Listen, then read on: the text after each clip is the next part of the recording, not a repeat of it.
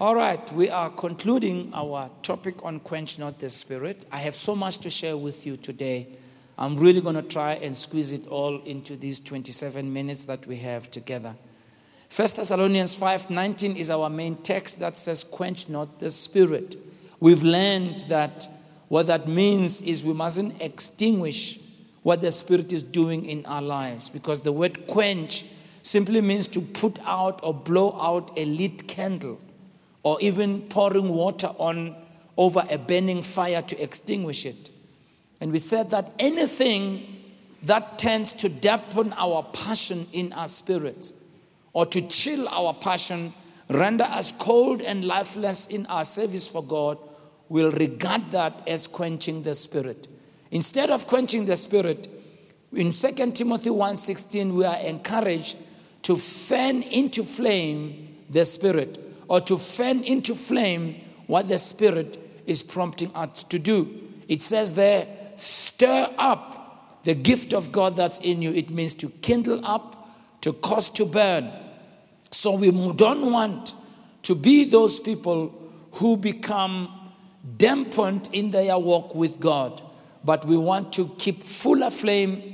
We want to ensure that whatever God is encouraging us to do, we fan it into flame, we go after it, we live according to what God is telling us. And so we were talking about how we fan into flame the spirit of discipline, cultivating spiritual fitness and developing the muscles of the Spirit, or spiritual muscles. We learned that our walk of faith is compared to that of an athlete. In 1 Corinthians 9:25, it tells us that every athlete submits to training and to strict discipline. So we note that when the Spirit is fanning into flame the work of God, what the Spirit will do is to try and get us to be a disciplined people. There are certain disciplines that God will move us into in our lives. 1 Timothy 4:7 then tells us, train yourself towards godliness and keeping spiritually fit. That's in the Amplified Bible. So we know that we want to keep spiritually fit and fan into flame certain disciplines. We want to practice, or we want to train ourselves in certain spiritual disciplines. When we do that, then our muscles will grow. We have spiritual muscles that we believe we need to develop. We've talked about developing the muscle of devotion into the word and prayer. Now today, I want to talk about developing the muscle of faith. Faith is an important part of our walk with God. If you don't develop faith, you will not be a strong Christian. You will always be defeated in your walk with God. So it is one of those areas that needs to be developed. And note, I said it needs to be developed because it is something that doesn't just happen overnight. And it's something that doesn't happen by coincidence. You need to be determined that I am going to develop my faith. I'm going to have strong faith. Tell your neighbor, I'm going to have strong faith. Tell two other people, neighbor, you need to have strong faith. Just tell them. So for our lesson today, I'd like us to read Ephesians chapter 6 from verse 10. And I'm reading the complete Jewish Bible. I love the way they have written this particular text. It reads as follows. Finally, grow powerful in union with the Lord, in union with his mighty strength. Tell your neighbor, grow powerful. Tell your other neighbor, don't be weak, neighbor. Tell your other neighbor, you need to be strong, neighbor. So it says grow powerful. Do you see the word grow? It suggests process. It suggests it's something that happens gradually. Grow powerful in union with the Lord, in union with his mighty strength. Now note verse 11. Use all the armor and weaponry that God provides, so that you'll be able to stand against the deceptive tactics of the adversary. For we are not struggling against human beings, but against the rulers, authorities, and cosmic powers governing this darkness, against spiritual forces of evil in the heavenly realm. Now note verse 12. So take up. Tell your neighbor, take up. Tell your neighbor, take up. So which means, Barcelona, this means you must actively do something, right? You must actively take up what? Every piece of war equipment God provides. So that when the evil day comes, you will be able to resist. And when the battle is won, you will still be standing. Note, it didn't say if the battle is won, it says when the battle is won. You know why? Because already you have been declared as more than a conqueror even before you fight. When the battle is won, so it means you have to stick in there and stand in there until you win. It says when the battle is won, you will be standing. Hallelujah. Then it says, therefore stand, having the belt of truth buckled around your waist. Put on righteousness for a breastplate, and wear on your feet the readiness that comes from the good news of shalom. Verse 16, always carry the shield of faith. Always carry the shield of faith with which you will be able to extinguish all the flaming arrows of the evil one, and take the helmet of deliverance, which is the sword given by the Spirit, that is the word of God. Can I hear an amen? So Paul is telling us how to stand in the evil day. You know, every day is not the evil day. There's a day called the evil day where Satan has zeroed in on you to take you out. I don't know if you've been there where it's almost like you are just moving from one crisis to the other. From one problem to the other. It's like how khono koka moya at all. How fetsa o kena mo how tswa mo o kena mo That's what we call the evil day. And Paul says in the evil day, don't behave like a victim. Take up the full armor of God. He says, and when you have battled, when you have fought, you will be able to win and you will be able to stand. Then he starts describing these pieces of armor. Then he talks about this piece of armor called the shield of faith. But then he says, you should be able to stand against the wiles of the devil, against your enemy. An enemy is a person who's actively opposed or hostile to something. Satan is opposed to you. He's unfriendly. He's unfavorable. He's not kind. He's not going to encourage you. Merriam-Webster says an enemy is someone who hates another. Someone who attacks or tries to harm another. So Satan always tries to attack you and tries to harm you. But in spite of his efforts, you are more than a conqueror and you will be able to stand. Therefore, we are at war. And we know that Satan is our enemy. But God's word reveals to us that we are victorious over Satan's attack.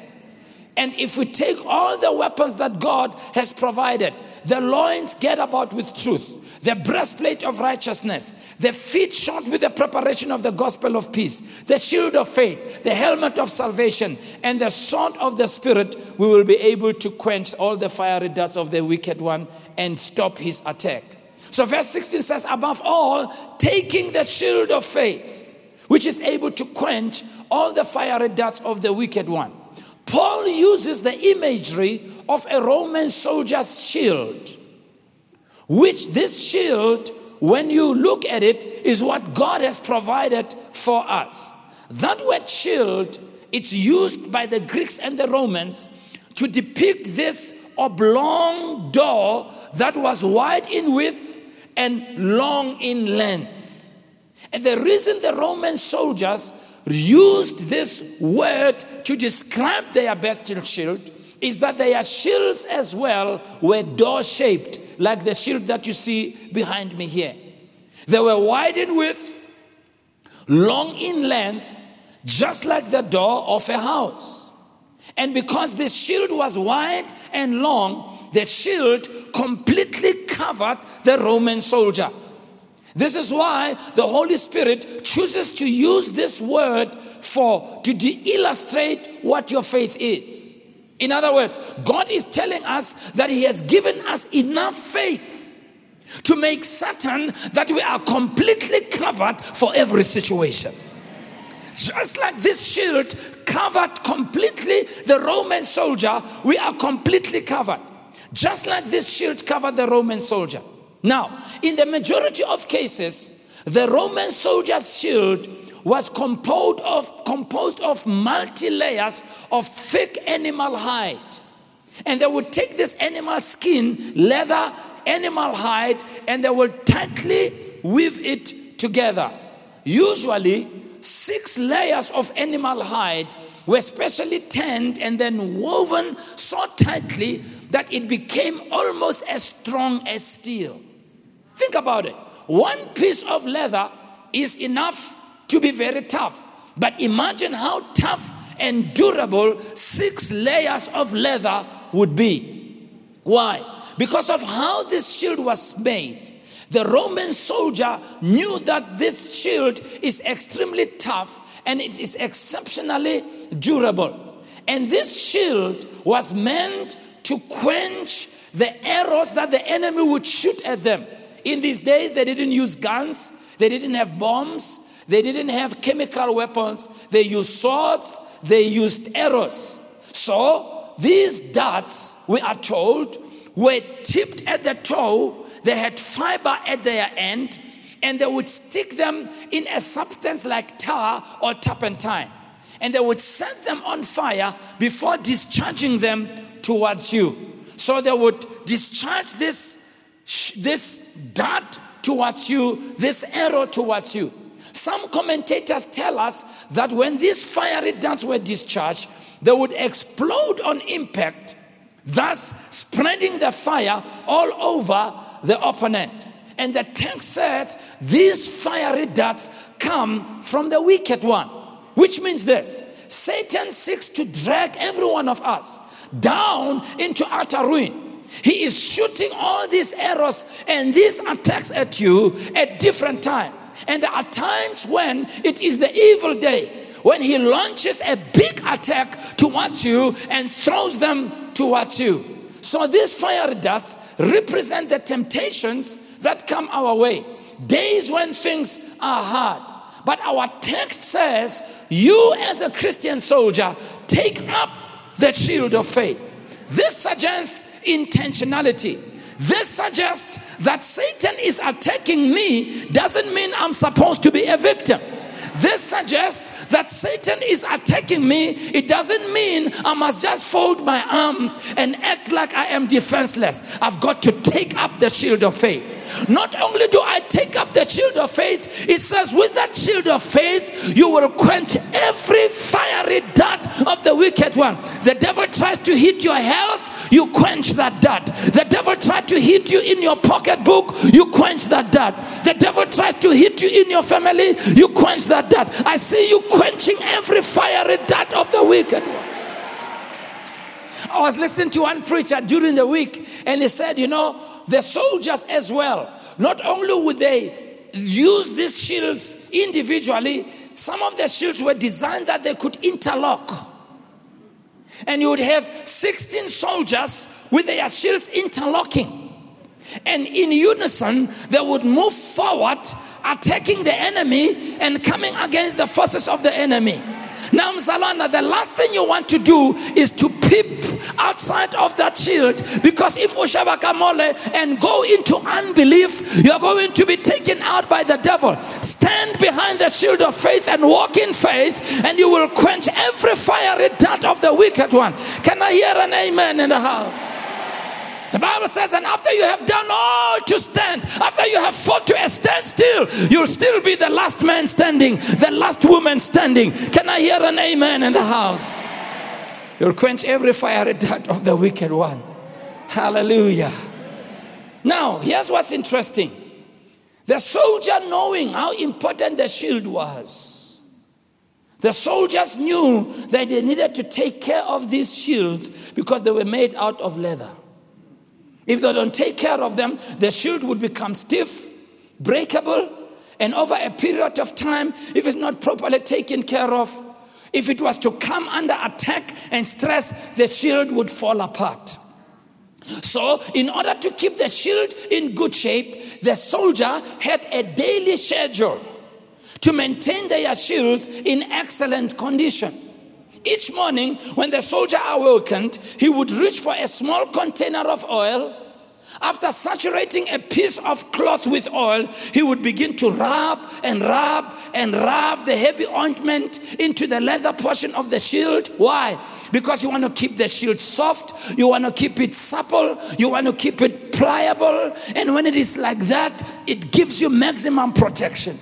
Any soldier who neglected this daily application of oil and allowed the shield to go without the necessary care was in effect inviting certain death. If not correctly cared for and properly maintained, the leather portion of the shield would harden, crack, and when put under pressure, mamela, it would finally fall to pieces. Therefore, the end result of the soldiers' failure to take care of the shield was the loss of their life. Note, as Christian soldiers, as soldiers of the cross, we need to daily care for our shield and daily walk in faith and exercise our faith on a daily basis.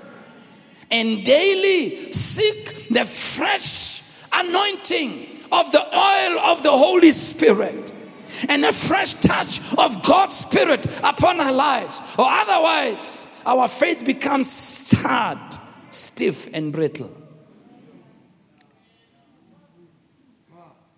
You don't need to only start walking in faith when you are under attack. You don't just start praying seriously when things are bad. The Bible says, the just shall live by faith. Every day, you ought to be exercising your faith. Every day, you got to have your shield out there. Every day, you got to be taking care of your shield and oiling it and taking care of it. Why? Because we know there's a day called the evil day. And when the evil day comes, I want my shield to be ready. And when the evil day comes, I want to quench every dart of the evil one. Can I hear an amen? So this speaks that the believer must live by faith on a daily basis, by applying their faith consciously and not drawing back and allowing their faith to be weakened. Faith, simply defined, is this: when you believe God's word, when you speak God's word out of your mouth, and when you act on what the word of God says. You simply do what the Bible says. That's faith. You believe God's word in your heart, you speak it out of your mouth, and then you act on what the word of God says. And when we do that on a daily basis, we will be walking by faith. Can I hear an amen? Can I hear an amen? Let me quickly tell you why your faith matters. Number one, you cannot be saved without faith. You cannot be saved without faith. Ephesians 2:8. Number two, faith must be the lifestyle of a believer. Romans 1:17, the just shall live by faith. Every day, Mzalwan, you must be believing God, trusting God. Believe God's word, speak God's word, act on God's word. Trust that what God says is true. Rely on what God says. Every day, walk by faith. Keep that faith shield oiled up all the time. Number three, you cannot please God without faith. Hebrews 11:6 says, but without faith, it is impossible to please God. Number four, you cannot resist the attacks of the devil without faith. We've read it now in Ephesians 6:16. Above all, take the shield of faith. Number five, faith gives substance to your hope. In other words, faith makes your hope to become a reality. Hebrews 11:1 says, now faith is the substance of things hoped for. The Moffat translation says, faith means that we are confident of what we hope for. So faith helps to take our hope and turn it into reality. If you have a dream, if you don't walk in faith, if you don't believe God for it, it will never become a reality.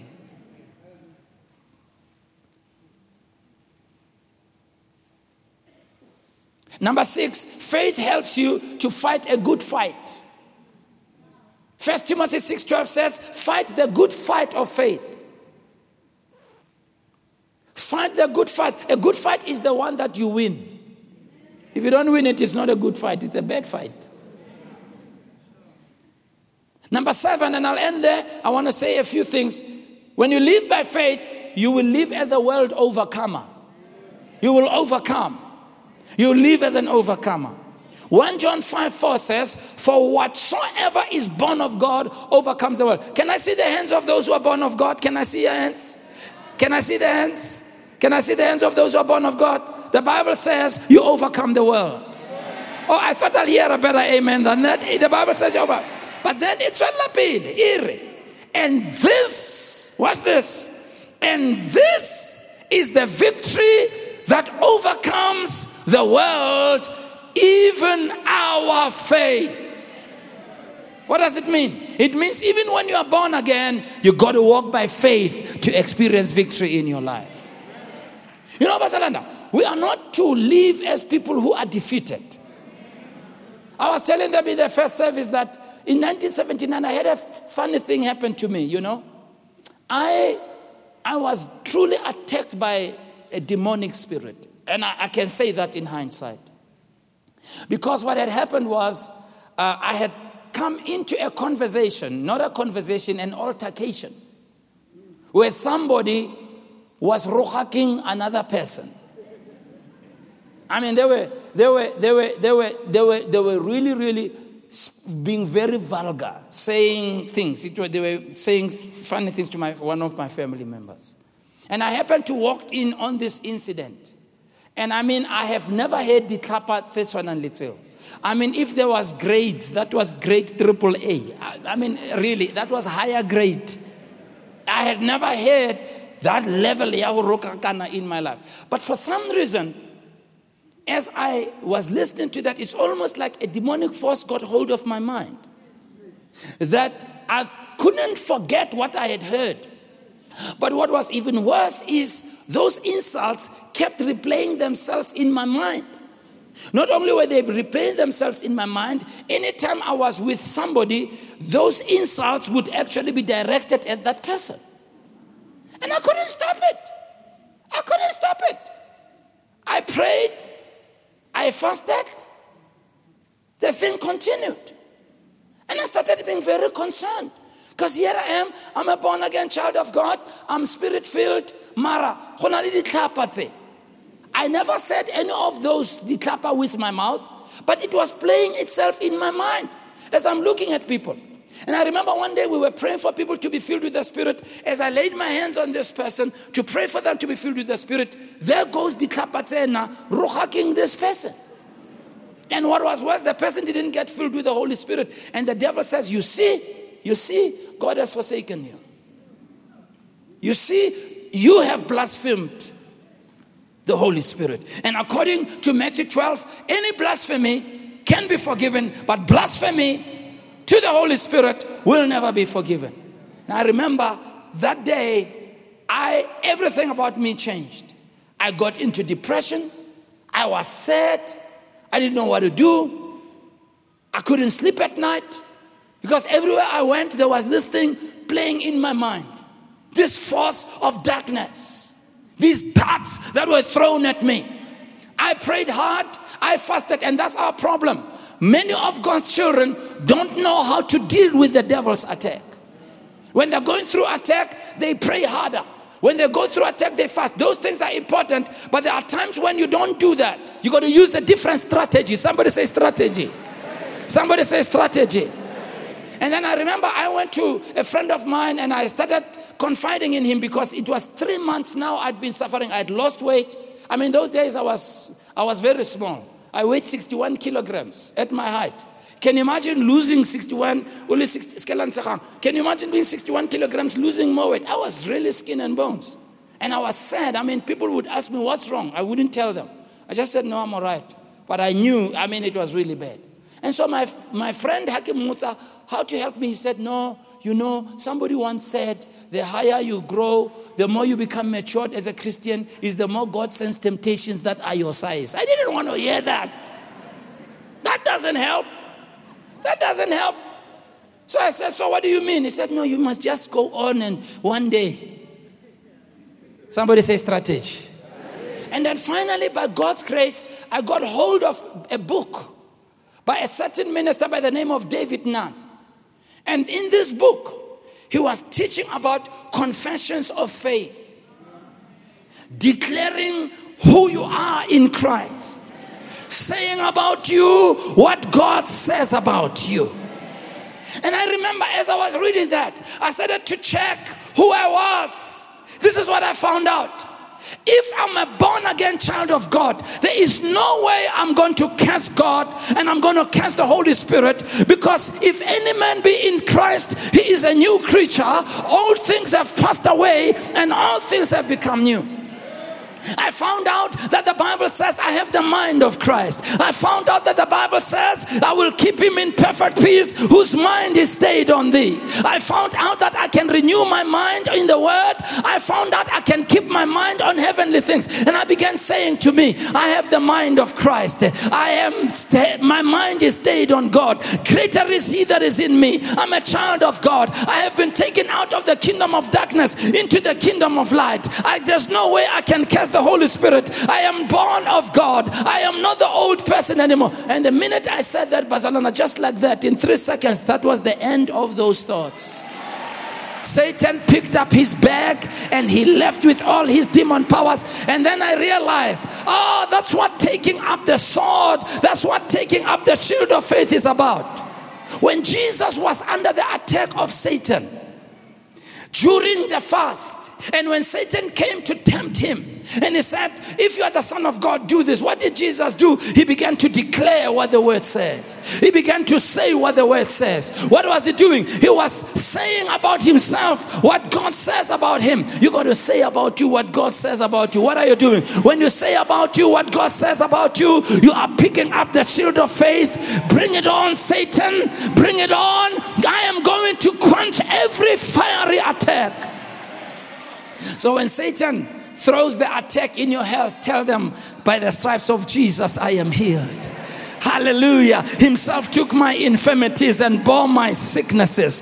By his stripes I am healed. When Satan begins to attack your finances, just say, my God shall supply all my needs according to his riches in glory by Christ Jesus. Make sure you quench every fiery dart by picking up your shield of faith.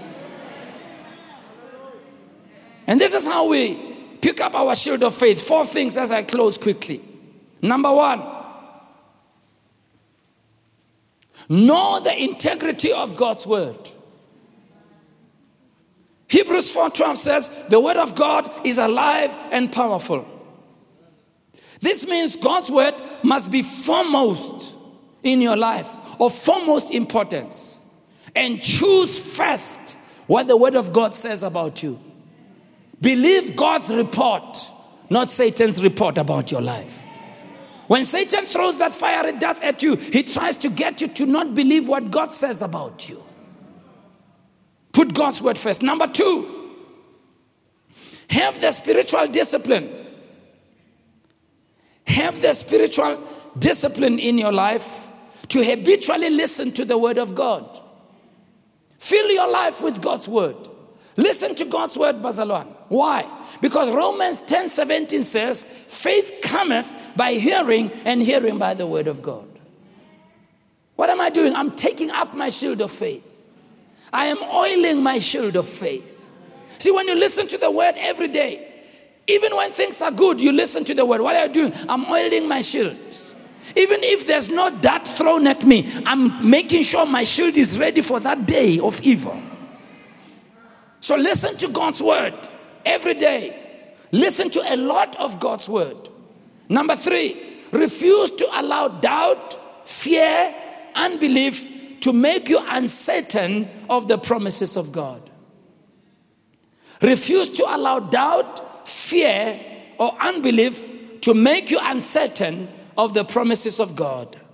Numbers 23:19 says, God is not a man that he should lie, nor is he the son of man to change his mind. Hallelujah. And finally, continually speak the word of God over your life. Let me put it this way. Speak faith-filled words over your life. Speak God's word. Bazalwane, as part of your walk every day, speak the word over your family, over your life, over your career. Speak the word of God. You've noted, Bazalwane, in the morning prayer, when I close, I say, may the Lord make his face shine towards you. The Lord give you peace. Then I say, the Lord guide you and give you wisdom, that you will deal wisely with the affairs of life today. Speak the word of God over your life. Instead of you saying, if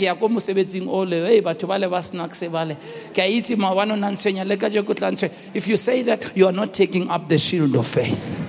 Hallelujah. Take up the shield of faith and walk in the fullness of what God has in store for you. Will you raise your hands as we pray? Follow me in this prayer. Heavenly Father, thank you for your word today. Your word is a lamp to my feet, a light to my path. Just begin to pray right where you are and thank God for his word. And those of you watching on television, as people are praying, you can do the same right where you are. You can invite Jesus Christ into your life to be the Savior and the Lord of your life. Jesus wants to change your life. You can phone on the numbers on the screen. We want to pray for you. We want to pray with you. Only God can uplift a broken life.